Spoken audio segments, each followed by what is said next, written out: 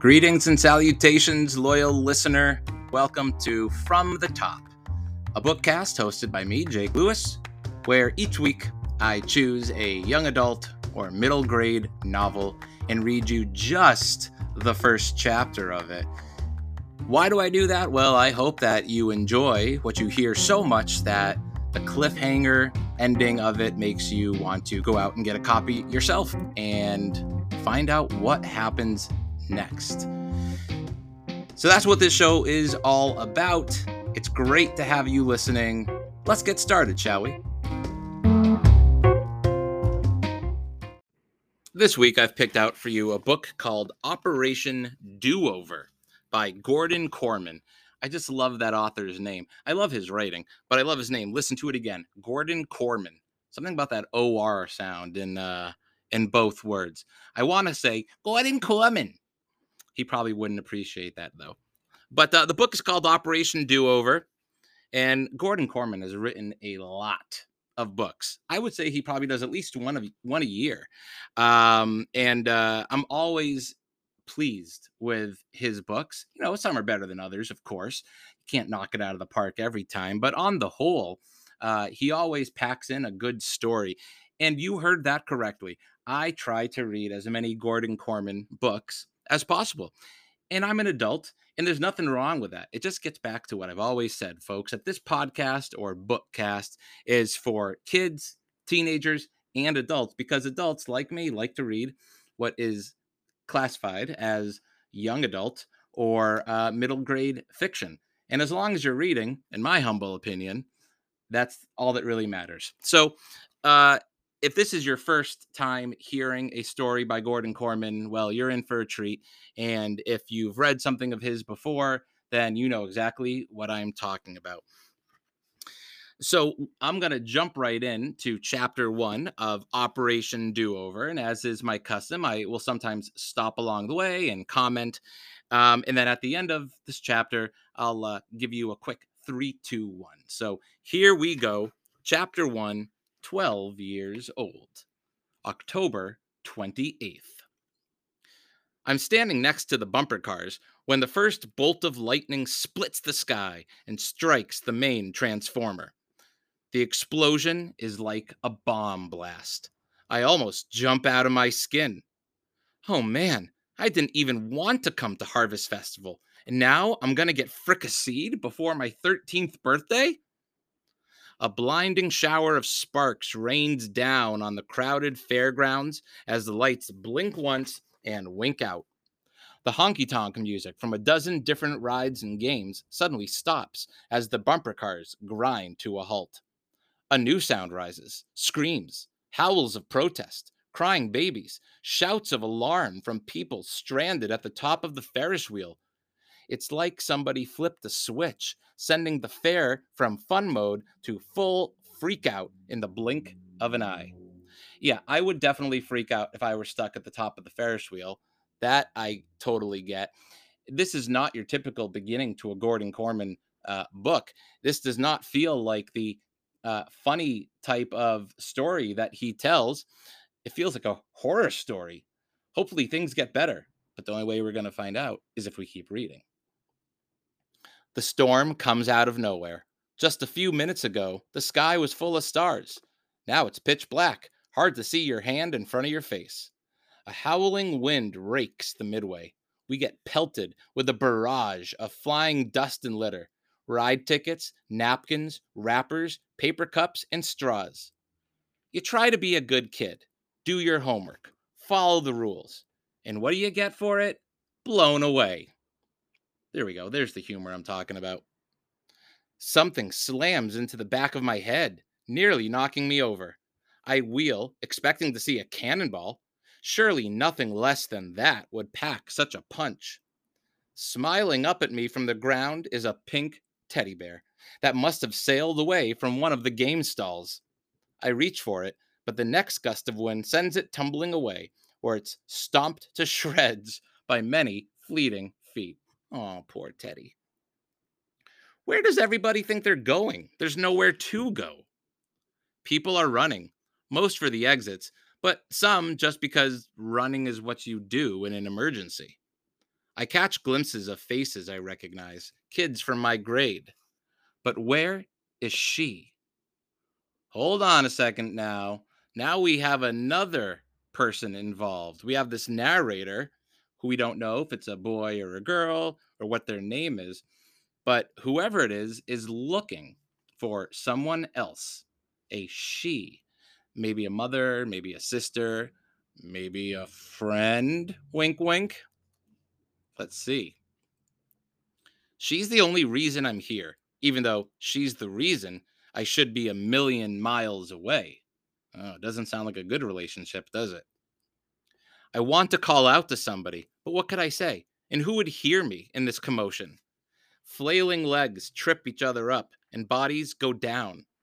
That's when the rain comes in, sweeping across the midway. Pelting rain.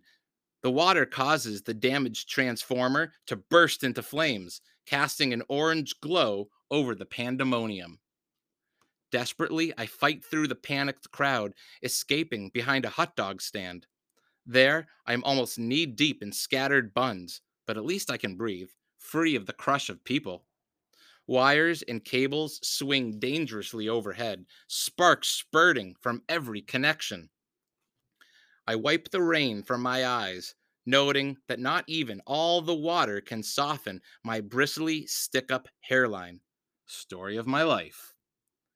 Mason! Comes a plea, faint in the howling wind and pounding rain. I'd know that voice anywhere.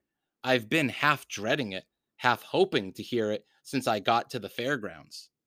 Maybe it's that girl he's looking for. I squint into the gloom.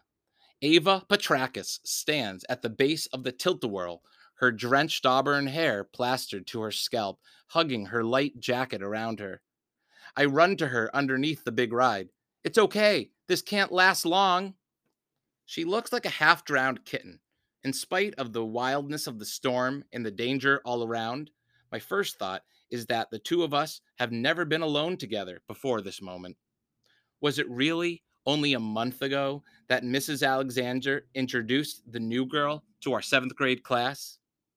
With a deafening crunch, a blast of wind tears the sign off the top of the tilt-a-whirl. For an instant, the heavy metal square twirls above our heads like a piece of scrap paper. We watch it with terrified eyes.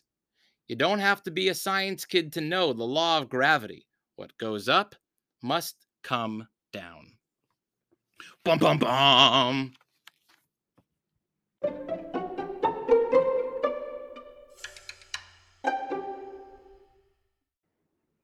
All right, it is time for the 3, 2, 1 portion of the show where I share 3 things that I liked about that first chapter, 2 questions I have after reading that, and 1 thing I learned.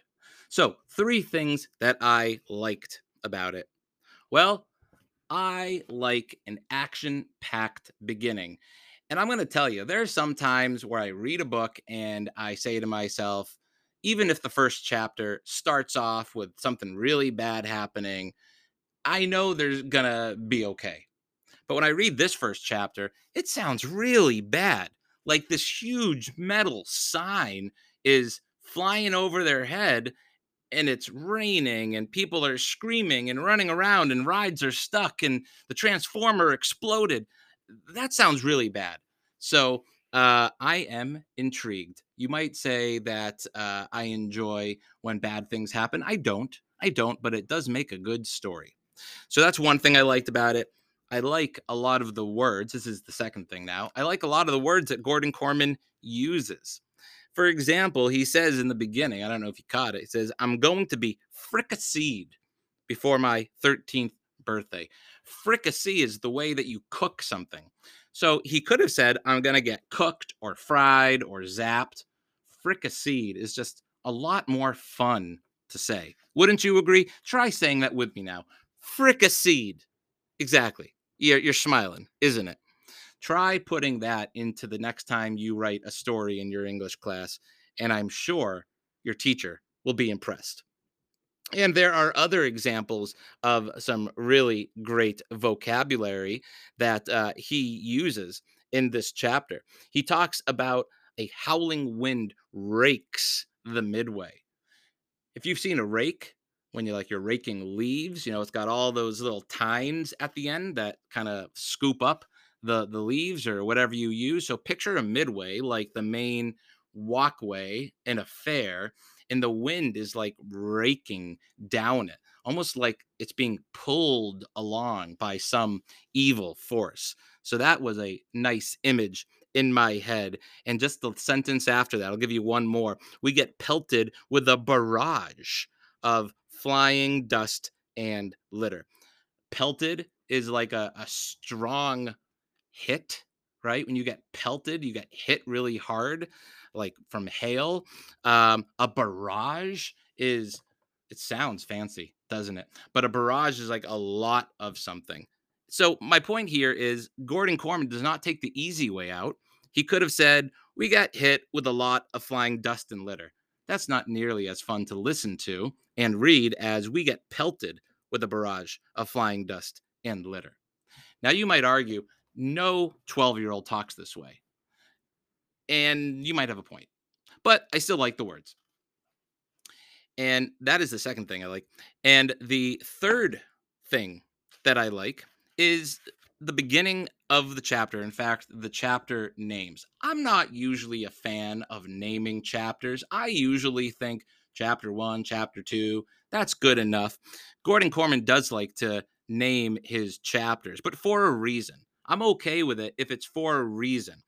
And as I said, chapter one is called 12 Years Old, October 28th. And I like that because right away I'm given important information about the story that I will need to know. That whatever's going to happen in here is from a 12-year-old point of view, and it took place on October 28th. And without giving you too much of a spoiler, this story sort of jumps around in time a little bit. So it's not like first this thing happened, and then the next day, and then the next day. After this chapter, we go back in time a little bit. And so it's easier for a reader to understand that if they are told at the beginning of each chapter that that's what's happening. And now for two questions I have. I got a lot of questions after reading this first chapter. But the first one is, what is the relationship between Mason? That's the name of the main character, the narrator that we learn, because he hears somebody calling his name. Mason, comes a plea, and then he says, I'd know that voice anywhere. So what's the story? What's the deal with he and this girl who's calling his name, which is Ava Petrakis? And you're probably wondering why I say that. I don't know. I just felt like that's the way that you say it. Ava Petrakis. Um, it sounds like a love-hate relationship. Like they're at the fair together, but he doesn't want to be there. She sort of made him come, but he also wishes that he was a million miles away, and that he wants to sort of protect her, it looks like, from this storm. So what's going on there? And then the second question is, this is a bit of a silly question, but it's a good one, I think. Has anybody ever heard of the weather forecast? Right? So these freak storms don't just come out of nowhere. Okay. I mean, unless this book takes place in the year 1900, before there was, you know, uh, a forecast that you could find out about the weather in advance. Maybe I don't know. I'm surprised that this huge, almost like a tornado or something, comes along and people are like, "Oh wow, I didn't know about this one happening." All right. So anyway, that's my second question.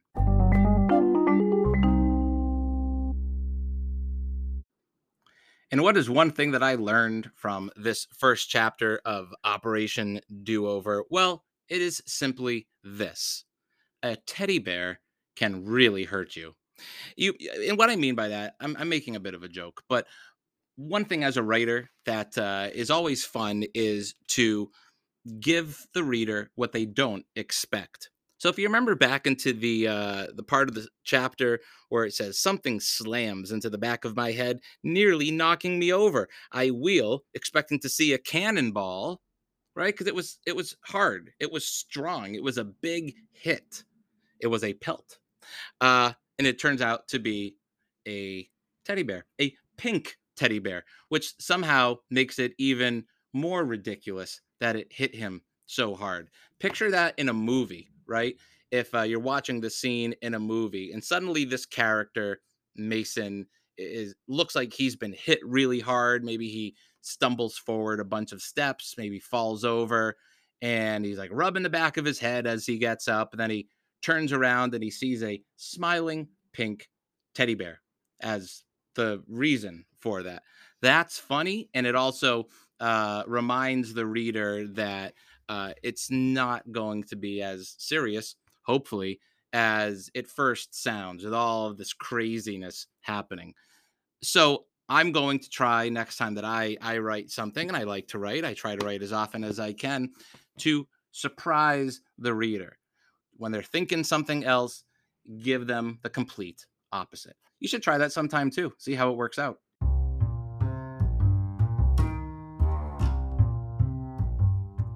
And on that note, we come to the end of another episode of From the Top. My name is Jake Lewis. Thank you so much for listening. If you want to shoot me an email with a question, a comment, or a book recommendation, I would love to hear from you. You can do that at fromthetopbookcast@gmail.com.